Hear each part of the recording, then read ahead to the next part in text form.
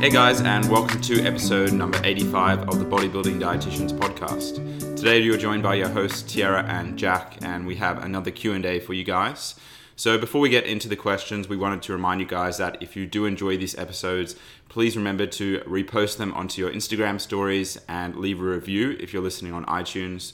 Also, if you are interested in our coaching services, you can head over to our website, www.thebodybuildingdietitians.com.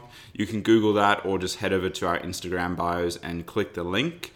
And we just wanted to reiterate that we don't just cater for physique athletes, we cater for everybody. So just have a look at our services, dietetic consults, just normal training and nutrition coaching, comp prep services, of course, and don't hesitate to leave an inquiry or send us an email. Awesome. All right. So getting straight into today's episode, this first question, it says, are glycogen stores dependent on muscle mass? For example, the more muscle you have, the more glycogen. Yeah, so the short answer is yes. Usually the more muscle you have, the more glycogen you'll have. And there is fortunately some research to basically provide us with some explanations. And we know that glycogen is stored primarily in the muscle and also the liver as well. So typically muscles have, for a 70 kilo person, male or female, you typically store about 500 grams of glycogen and about 100 grams of liver glycogen. However, as we said, the more muscle you have, the more glycogen you'll store. So it is actually approximately 1 to 2% of your muscle weight will be glycogen. Mm-hmm. So, for example, if you were an incredibly talented athlete and genetically gifted and you worked very, very hard and you had like 50 kilograms of muscle, right? So let's say that 1% of all of that muscle would have been glycogen. For 50 kilograms worth of muscle, that would be 500 grams of glycogen stored in your body. But let's say that you were able to store 2% of glycogen in your 50 kilograms of muscle. That would be 1,000 grams of glycogen stored in your body. But I think it's really important to, differentiate, especially, for example, if you get a DEXA scan, right? It's pretty much going to give you your fat mass, it's going to give you your bone mineral density, and it's going to give you your lean body mass. But we have to remember that there's a difference between just skeletal muscle mass and lean body mass on a DEXA scan. Lean body mass is essentially anything that's not fat. So, for example, if your DEXA scan comes back and it says that you have like 60 kilograms worth of lean body mass, that doesn't necessarily mean that you have 60 kilograms of pure skeletal muscle. Like, who knows? Maybe you do. I'm not not discriminating against the people who are super duper muscly, but I'm just saying it's probably not as likely. So yeah, that's the thing. So you would need to know your actual amount of skeletal muscle to truly know how much carbohydrates you could store. But it just makes sense, if more muscly people, right, can store more glycogen. That's why generally bigger people can handle higher carbohydrate loads. So, a big guy like Jack could handle something like 800 grams of carbohydrates per day, whereas, a small bikini competitor, she might only be able to handle something like 200 or 250 grams of carbohydrates per day, because they're completely different human beings with completely different body sizes, body weights, and total skeletal muscle mass. Yeah, it makes a lot of sense when you put it like that, and the bigger you are, as long as it's muscle, the more glycogen you can store. Yeah, and we have to remember that with every gram of glycogen stored, you are going to store around 3 grams worth of water as well. So that's going to contribute to that total weight. And I guess the last thing, is just that if you truly want to maximize your glycogen stores, you generally have to go through a period of carbohydrate loading. So I'm sure you guys would have heard about this, for example, for endurance runners, right? If someone wants to carbohydrate load for a big endurance event like a marathon, they're generally prescribed that they need to consume anywhere between like 8 to 12 grams per kilogram of body weight per day, in order to fully synthesize their glycogen stores, and usually do that around over a 48-hour period.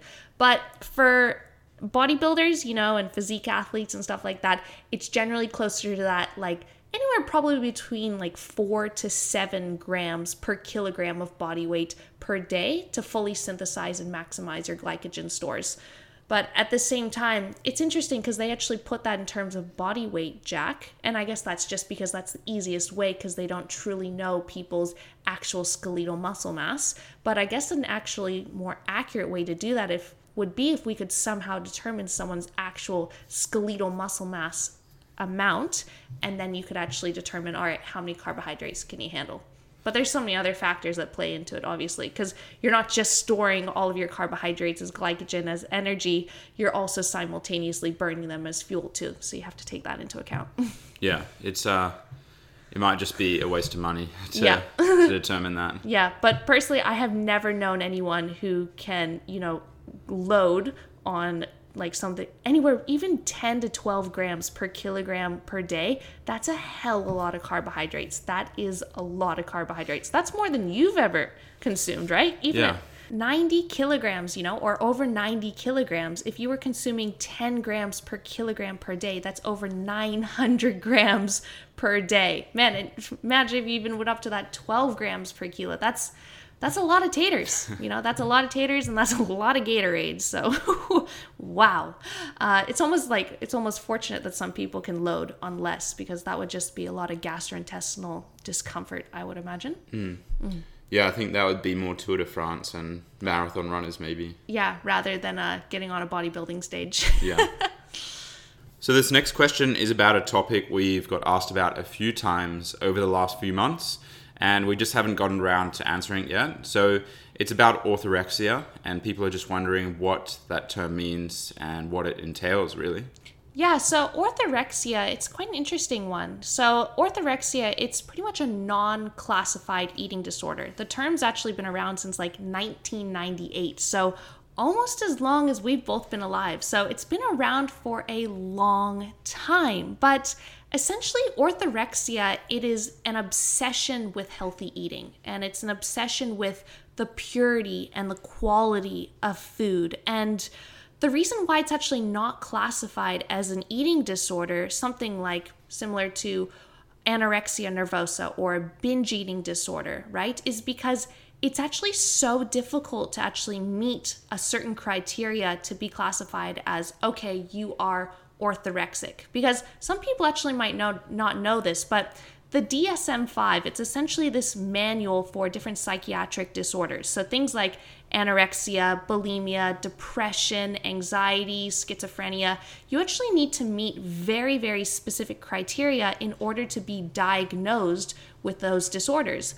But orthorexia, man, there's just this blurred line, right? Because how do you actually differentiate between whether someone is orthorexic or if someone's just health conscious?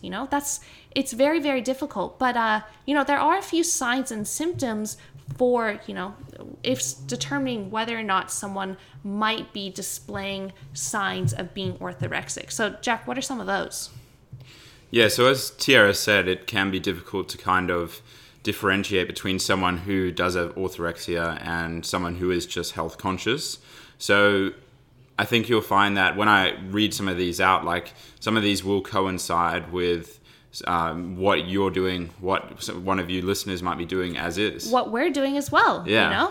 I think that anyone who's probably involved in the health and fitness industry, someone who's a dietitian, a nutritionist, we probably all have tinges of orthorexia. And that's the thing as well, is like, are we just being health conscious or are we being orthorexic? But yeah, you could say the same potentially about like obsessive compulsive disorder. Like everyone who goes to the gym regularly or tracks their nutrition, like that's a bit OCD. Yeah, and that's the interesting thing as well. They found that people who they think are orthorexic, they usually have OCD as well. So they kind of go hand in hand for sure. So a few of these symptoms are compulsive checking of ingredient lists and nutritional labels, an increase in concern about the health of ingredients, cutting out an increased number of food groups, an inability to eat anything but a narrow group of foods that are deemed healthy or pure, unusual interest in the health of what others are eating, spending hours per day thinking about what food might be served at upcoming events, showing high levels of distress when safe or healthy foods aren't available, obsessive following of food and healthy lifestyle blogs on Twitter and Instagram, body image concerns may or may not be present. And we did get that information from the National Eating Disorder Organization, if anyone wants to go there for a reference. But absolutely, a lot of those signs and symptoms you just read off, they sound like very common tendencies for people that we know in the health and fitness industry, including ourselves, and especially a lot of things that competitors will go through. Anyone who's engaging in any sort of dietary manipulation will go through, right? Yeah. It is interesting because I guess a lot of people, especially quite a few of those, would be elevated in a competition preparation and not always consciously as well. I wonder if it would still be classified as orthorexia, even though there's not really a classification, if it's for a specific goal. Like if you're an athlete doing something, so you have to be worried about what's upcoming at an event, or you have to be tracking things, you have to be looking at the ingredients potentially. Is that still orthorexia or? Exactly, because like we talk about, if you have specific goals, sometimes you have to do specific things. And man, where do you draw the line? If I go out to a restaurant and I ask the waitress, oh, hey, would you be all right if I swapped my French fries in this meal for a side salad? Does that make me orthorexic, or does that just make me more health conscious? Or if I go to the grocery store, if I buy olive oil instead of canola oil, does that make me orthorexic? Where do you draw the line between just implementing your knowledge surrounding nutrition and trying to live a healthy lifestyle without someone pointing a finger at you and going you have an eating disorder, right? So man, that's the thing. I even remember it was the very first nutrition science course I ever took at uni. It was in second year, right? And my professor, she was talking about this topic. This was back in 2016. And she was even saying, we really don't know how to diagnose this because we don't know where to draw the line. And she was saying herself, am I orthorexic because I'm a nutrition science professor, right? And I try to implement healthy eating practices because this is just part of my career and part of my passion and my lifestyle. It's tough. But definitely with a few of those, I think it is, if food is causing you anxiety, right? And if your friends invite you out for dinner, but you want to stay home and just be able to eat your very specific foods and weigh out your foods, and it's almost like self-isolating, right? And you don't want to engage in social situations. I think that might be tending more toward the side of orthorexia, rather than if you just went out for dinner with your friends, looked at the menu and tried to be health conscious and chose an appropriate meal so that you could still socialize, but something that aligns with your goals and something that makes you feel good and nourished, right? So there's that line too, but man, it's mixed. Yeah, it's a blurred line at the end of the day, and I mean, we both probably had varying degrees of orthorexia in the past, and I think I'm pretty normal now. Obviously, I'm not normal compared to the average person, but I don't get anxiety over food. I don't worry about things like that. I purely do it from a performance and an athletic standpoint.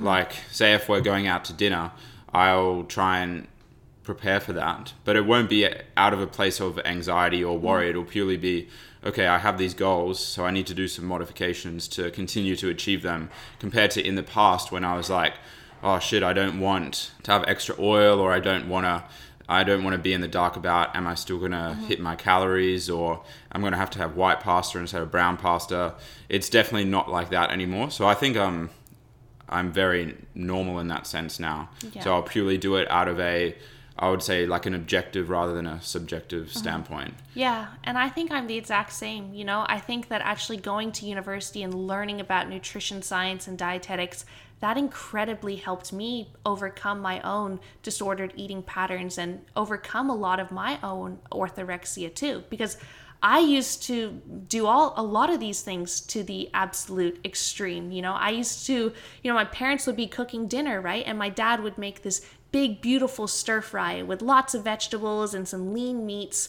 And then he would want to add, a tablespoon of oyster sauce. And I'd be that person that would go up there and I would read the ingredient list on the oyster sauce. And I'd be like, no, this has sugar in it. That means that if you add this to the meal, the entire meal is bad and unhealthy and I'm not going to eat it. right? Because of one little ingredient, right? Apparently, sugar in the oyster sauce ruined all the health benefits of the vegetables and the meat, right? That was my way of thinking. I'd say that was very orthorexic. And I could apply that to a lot of different things, and I'm sure a lot of people can probably relate to that because it is quite common when you start to become engaged in health and fitness, it is very easy to start creating these rules of good and bad, right and wrong, and it's much easier to create them than to break them. But it is very important, knowledge is power, and I think to really educate yourself and understand that nutrition is very, very complex, and it shouldn't rule your life, like life is so freaking wonderful and food is such a huge component of life, and you shouldn't be approaching every single social situation that involves food with these fears of anxiety, right, around food, because man, life's just not going to be very pleasant in that sense. But yeah, interestingly, the actual treatment for orthorexia is a lot of psychology. So actually working alongside a psychologist and actually, overcoming those food fears and actually making yourself eat those foods, right? And exposing yourself to those foods. I'm pretty sure it's called exposure therapy. And then proving to yourself that whoa, I can eat the vegetable stir fry with a little bit of oyster sauce in it. And I actually feel really good, and I maintained my body composition. I trained hard the next day and I feel just fine. My digestion was fine. Look, I didn't die, right? So overcoming that. And also another thing is that orthorexia, I think it's really important to actually work alongside a dietitian too, because again, creating these rules of foods are good and bad, just like Jack said, it's very easy to start cutting out whole food groups. You start cutting out all grains, you start cutting out dairy, you start cutting out all animal products, meats, fruit, whatever. It's actually, even though you have intentions to be healthy, you can actually become malnourished, unfortunately. So working alongside a dietitian, and ensuring that you are getting all of the essential nutrients in appropriate amounts in your diet to ensure that you are nourished and healthy. But yeah, hopefully you guys have a little bit more insight now into what it means to be orthorexic and what orthorexia is and why it actually is so difficult to actually classify it as an eating disorder. But Jack, it should be interesting. It's been 22 years. It still hasn't been in the DSM-5 or the manual itself. So if in our lifetime it ever actually is diagnosed as an actual eating disorder. Yeah, I guess this is a controversial point that I want to raise. Just as if you would, as a bodybuilder, if I'm going to see an allied health professional, like a physio, I haven't actually seen a dietitian or a psychologist. You're looking at me right now. But if I want to see a physio, I want it to be someone who has experience with bodybuilding or powerlifting. Mm-hmm. And do you think if you had a eating disorder, let's say if you did get classified with orthorexia, would you want to see a dietitian or a psychologist or psychiatrist that has experience with bodybuilding? Absolutely. Yes. Yeah. Well, that's the thing. You need someone to understand where you're coming from, right? You need someone to be able to understand purely your lifestyle and your line of thinking. And I think that's why it's actually almost important that perhaps the psychologist or has gone through it themselves almost, right? So they can really empathize with you and understand what you're actually talking about. Because that's the thing, right? That's the difference between seeing a hospital physio versus a sports physio, right? If you go to see a hospital physio as an athlete and you're like, oh, I have lower back pain, and they're used to seeing a chronically ill, elderly population, right? They're going to be like, oh, you just shouldn't use your back. You should just stop exercising until that thing gets better, rather than going and seeing an actual sports physio who maybe engages in weightlifting themselves. And they're like, no, you can still train. Let's just work around this, right? They understand where you're coming from. So I think that if you are you're specializing in a certain area, you should see a health professional who also specializes in that area. Yeah, I agree, and that's what I would do as well. Mm-hmm. And that's what you do. That's what you do. Yes. do. Yes, in terms of the physiotherapy aspect, and I guess you're a dietitian. I see you occasionally, so once in a while.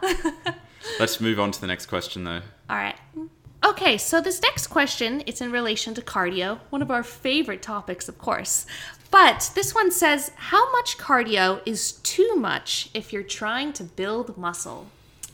So this is a question that we get asked a lot, and I think we might have answered it before. To be honest, we probably didn't do the most amazing job. We gave quite a general answer.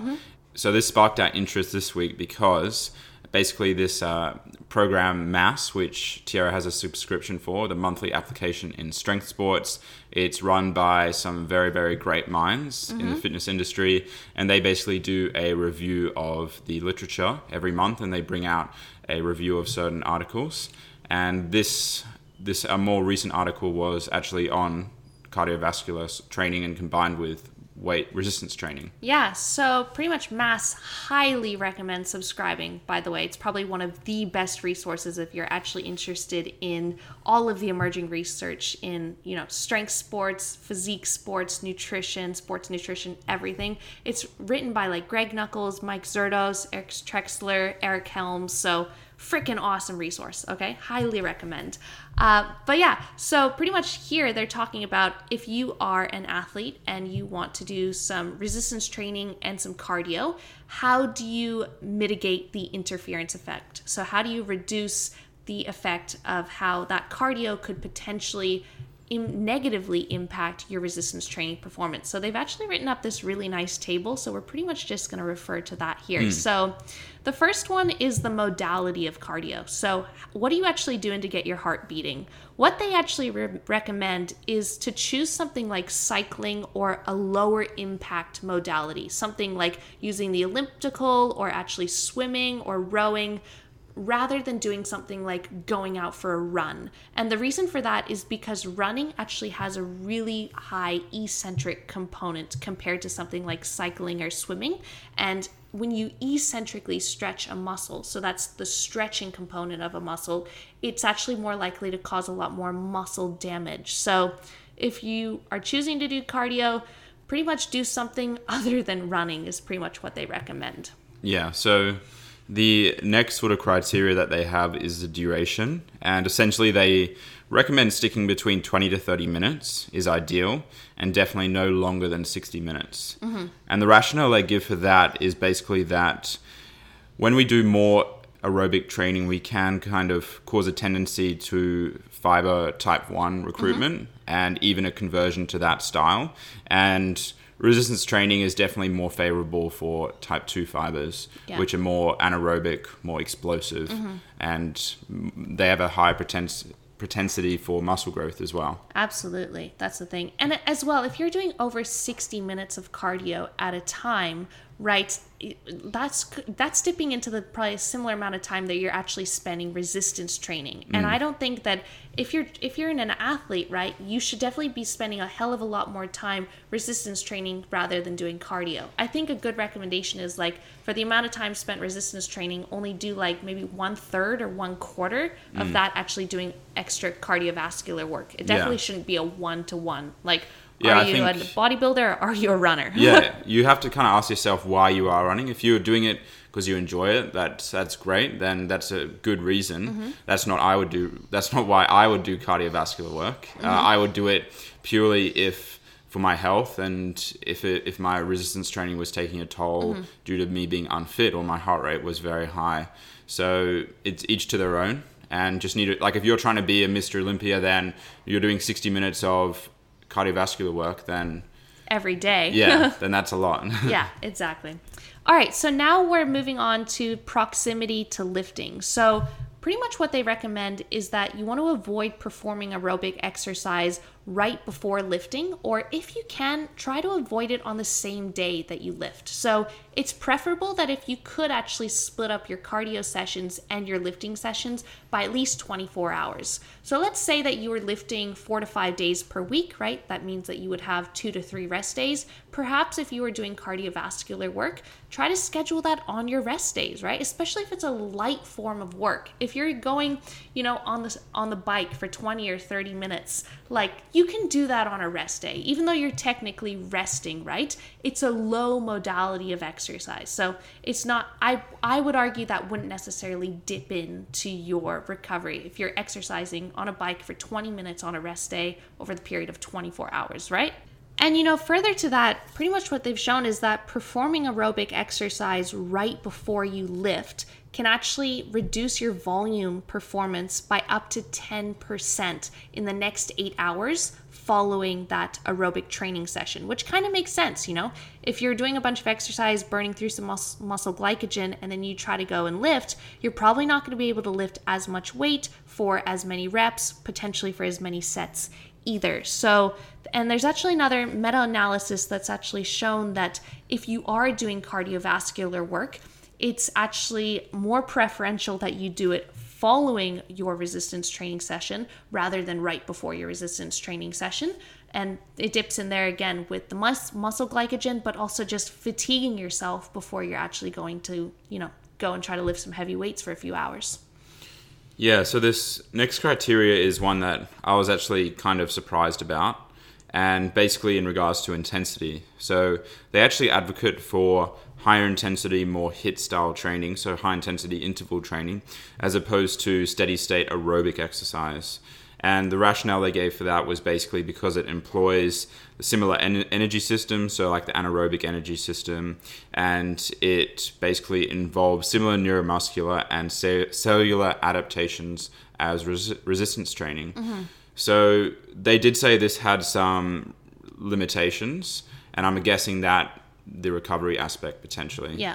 Absolutely. And, so for example, if you were, again, going to go and do some sort of full body HIIT training session as well, I'd imagine that there would be a lot of eccentric contractions there too. Imagine if you were doing a bunch of jump squats, or like a bunch of slam balls or something like that. Well, I'm assuming that they're doing it in line with the modalities they recommended, like the elliptical, like HIIT on the elliptical. Oh, of course. Well, that makes a lot of sense too. Yeah. Cool. But I just can't imagine doing, you train full body and then doing HIIT as well. Or I'm pretty wrecked after 2 leg days trying to fit HIIT in somewhere. To be honest, I think for both of us, training hard in the gym and doing steps and playing fetch with our dogs, that's enough for us. I go for a swim maybe once a week, but each to their own. But I think this is still good quality information. And actually, we have to remember this isn't necessarily for maximizing your physique. This is just if you do want to fit in cardiovascular work, this is what they would recommend. Yeah, exactly. So it's not, they're not saying you have to do this if you want to be the most jacked.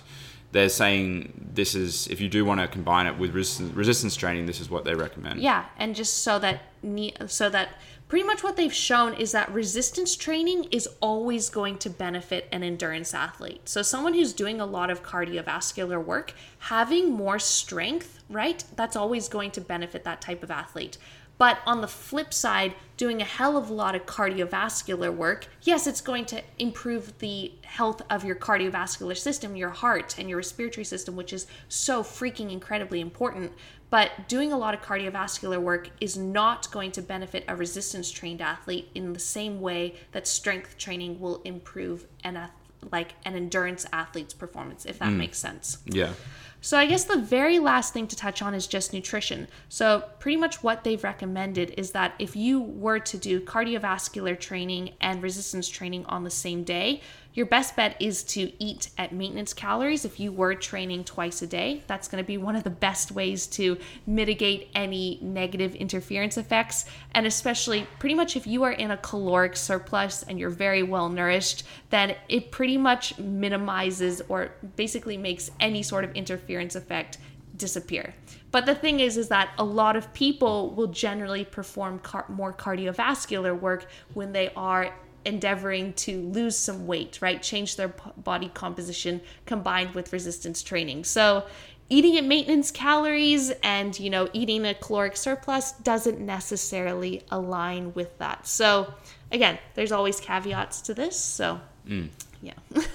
Yeah. And I would say if you can, just try and stick to daily steps in your competition prep. Yeah, absolutely. Because then combining resistance training with that cardiovascular work, like if you're already in a calorie deficit, then training performance may be compromised, and then adding extra work on top of that might further impair it. So something to think about. I guess just the final thing to take into consideration is that they did say, if you are performing cardiovascular work, your training volume can be decreased by within the next 8 hours. But for example, if you wake up first thing in the morning and you do 20 or 30 minutes of cardio, right? And then you're training 8 hours after that, you're training later, you're doing your resistance training session at nighttime or in the late afternoon, a really important thing is to try to resynthesize some glycogen. So after that cardiovascular session in the morning, definitely try to have the majority of your carbohydrates during the day before that resistance training session. I'd say around 75% of your total daily carbs, and then perform your resistance training session. That will help you synthesize some more glycogen and hopefully have better performance during that session too. So take those things into account. But yeah, hopefully that was pretty succinct. Yeah, I think it was as succinct we could have done it. Great. But yeah, guys, seriously, check out Mass. What an awesome resource. All right, so moving on to the last question of the day. This one says, what's the best advice you would give someone who's thinking of competing in physique at 21? And I guess we can kind of make this a bit more broad, like not just physique, but I guess bodybuilding in general.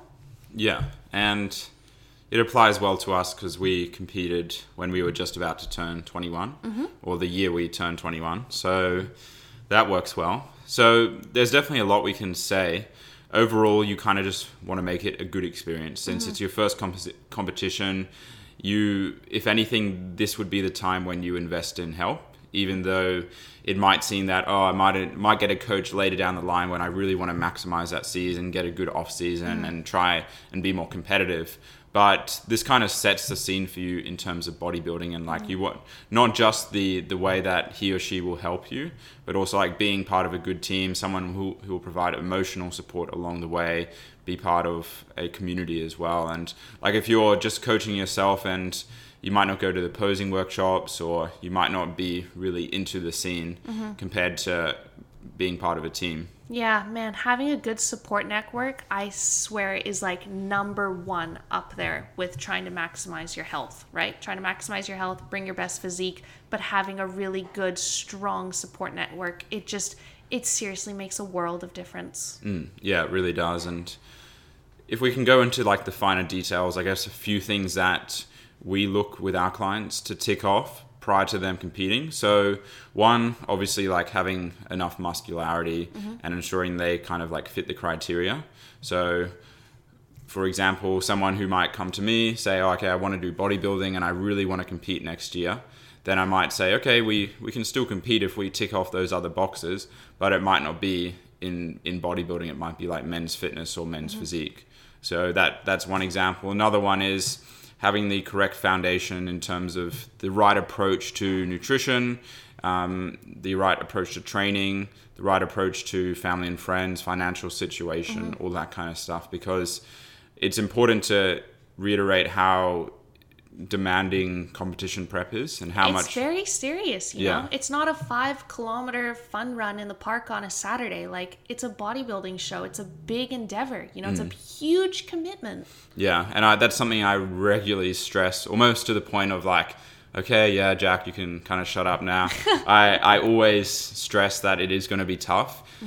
Towards the end, you are going to feel like, why am I doing this? You're going to feel pretty crappy, and yeah, it's a tough. So you got to make sure that you have good finances to be able to afford all of it. You got to pay for your tan, your coach, the competition itself, any flights if you go to nationals, all that kind of stuff. It really does add up. Making sure that if you live at home or with other people, they're on board with it too.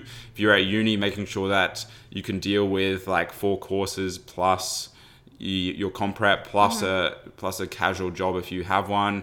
If you work a 9 to 5, ensuring that you can fit all of that in. If you have kids, all that kind of stuff. So it really does add up. Yeah, so there is a hell of a lot to consider. And something else that I want to say that I think is so important is, before you ever commit to competing in a show, you need to have a healthy relationship with food, and you need to have a healthy relationship with your body, and you need to have a healthy relationship with exercise, okay?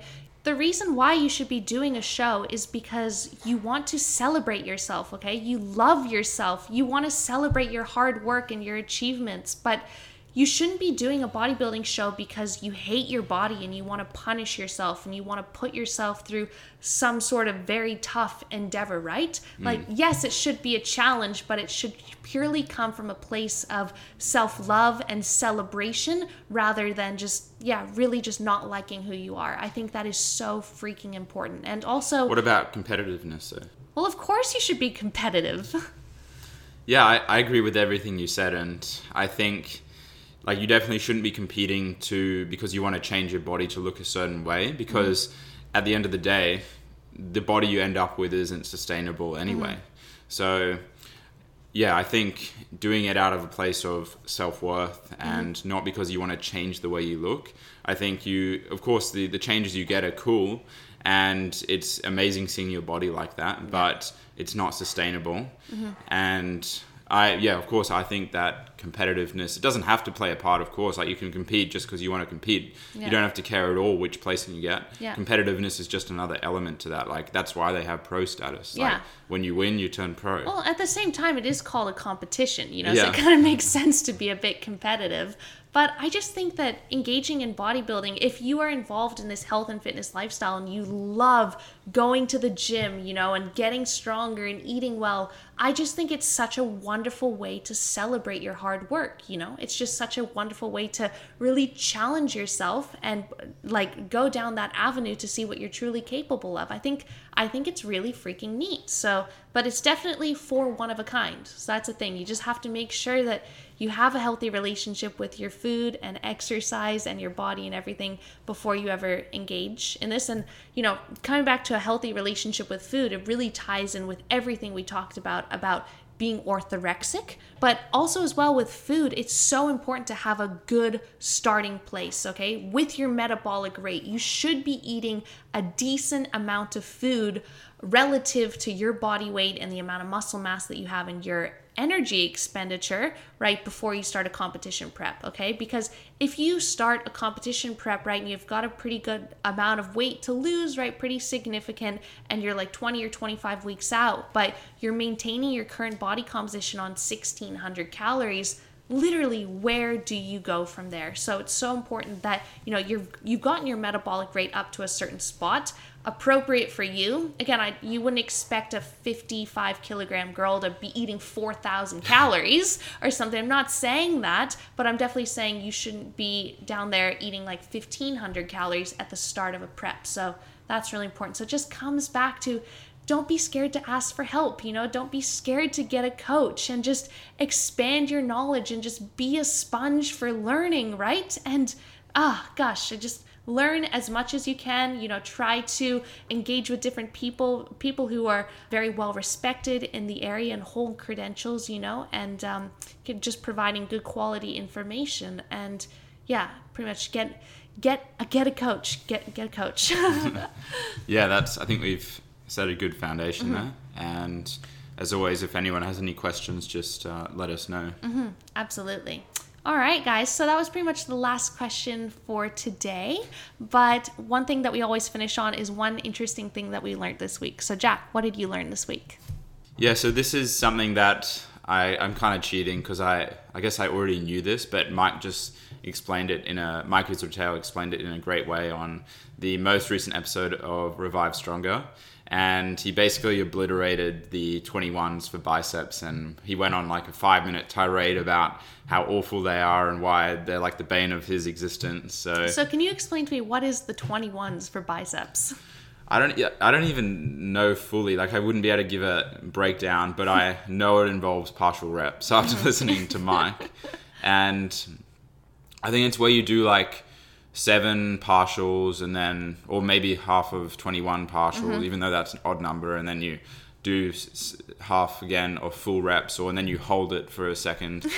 And like, it just doesn't, he basically said it just doesn't make sense, because since when have partial reps ever been more beneficial than full range of motion, unless you have a specific circumstance? And don't they finish with the full range of motion? Yeah, that's just counterintuitive. Yeah, if anything, Mike said if you want to do it a bit better, then do 21s and then start with a full range of motion, and then once you can't do any full range of motion, you then do partials. And like, if you just want to listen to Mike paying out 21s, and he kind of is a bit mean to the question asker, but I guess it's all part of it's all what Mike does. Yeah, because that really is backwards, because usually you see someone's form degrade, right? So for example, let's say someone's doing a set of 10 squats, right? Their first few reps, they might be hitting depth.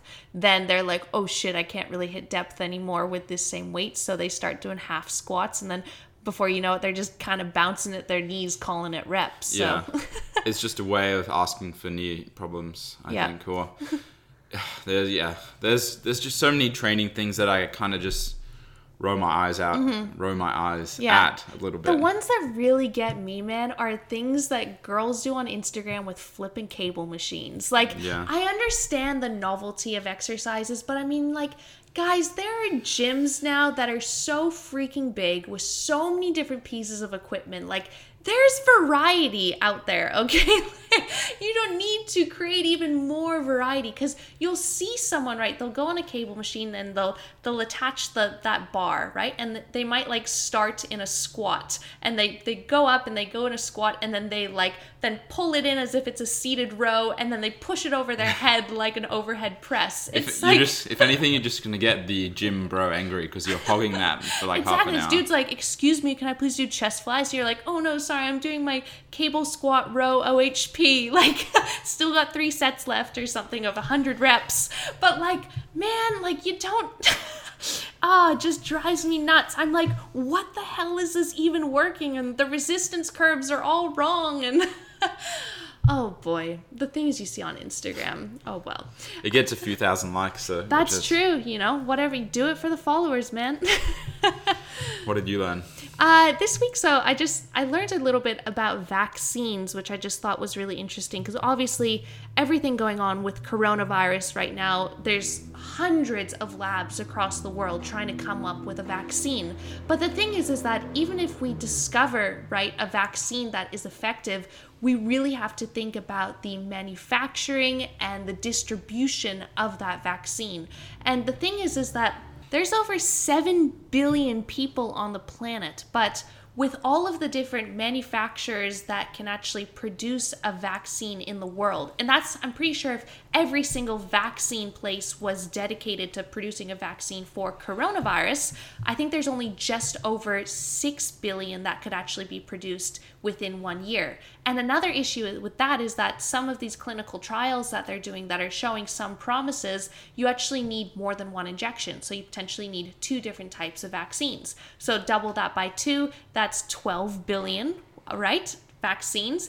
And also that's if we only use all of these different vaccine places just for coronavirus. But as we know, there's so many other very, very important vaccines, especially that you need to get as a child, right? So if we dedicate all of these vaccines placed to just making sure people are vaccinated and safe from coronavirus, what about things like measles and rubella, right? That you need to get these vaccines as a kid so that you don't get these sort of diseases. So huge issues, man. Like, it's not just about producing a vaccine and voila, the world is safe. No one's going to get the coronas, right? There's a hell of a lot more that goes into it than that. So, it's a really sticky situation, man. Yeah. Yeah, it's going to be an interesting situation. And especially for like people who don't want to get the vaccinations, like, will they be able to travel? Will they even be able to go interstate?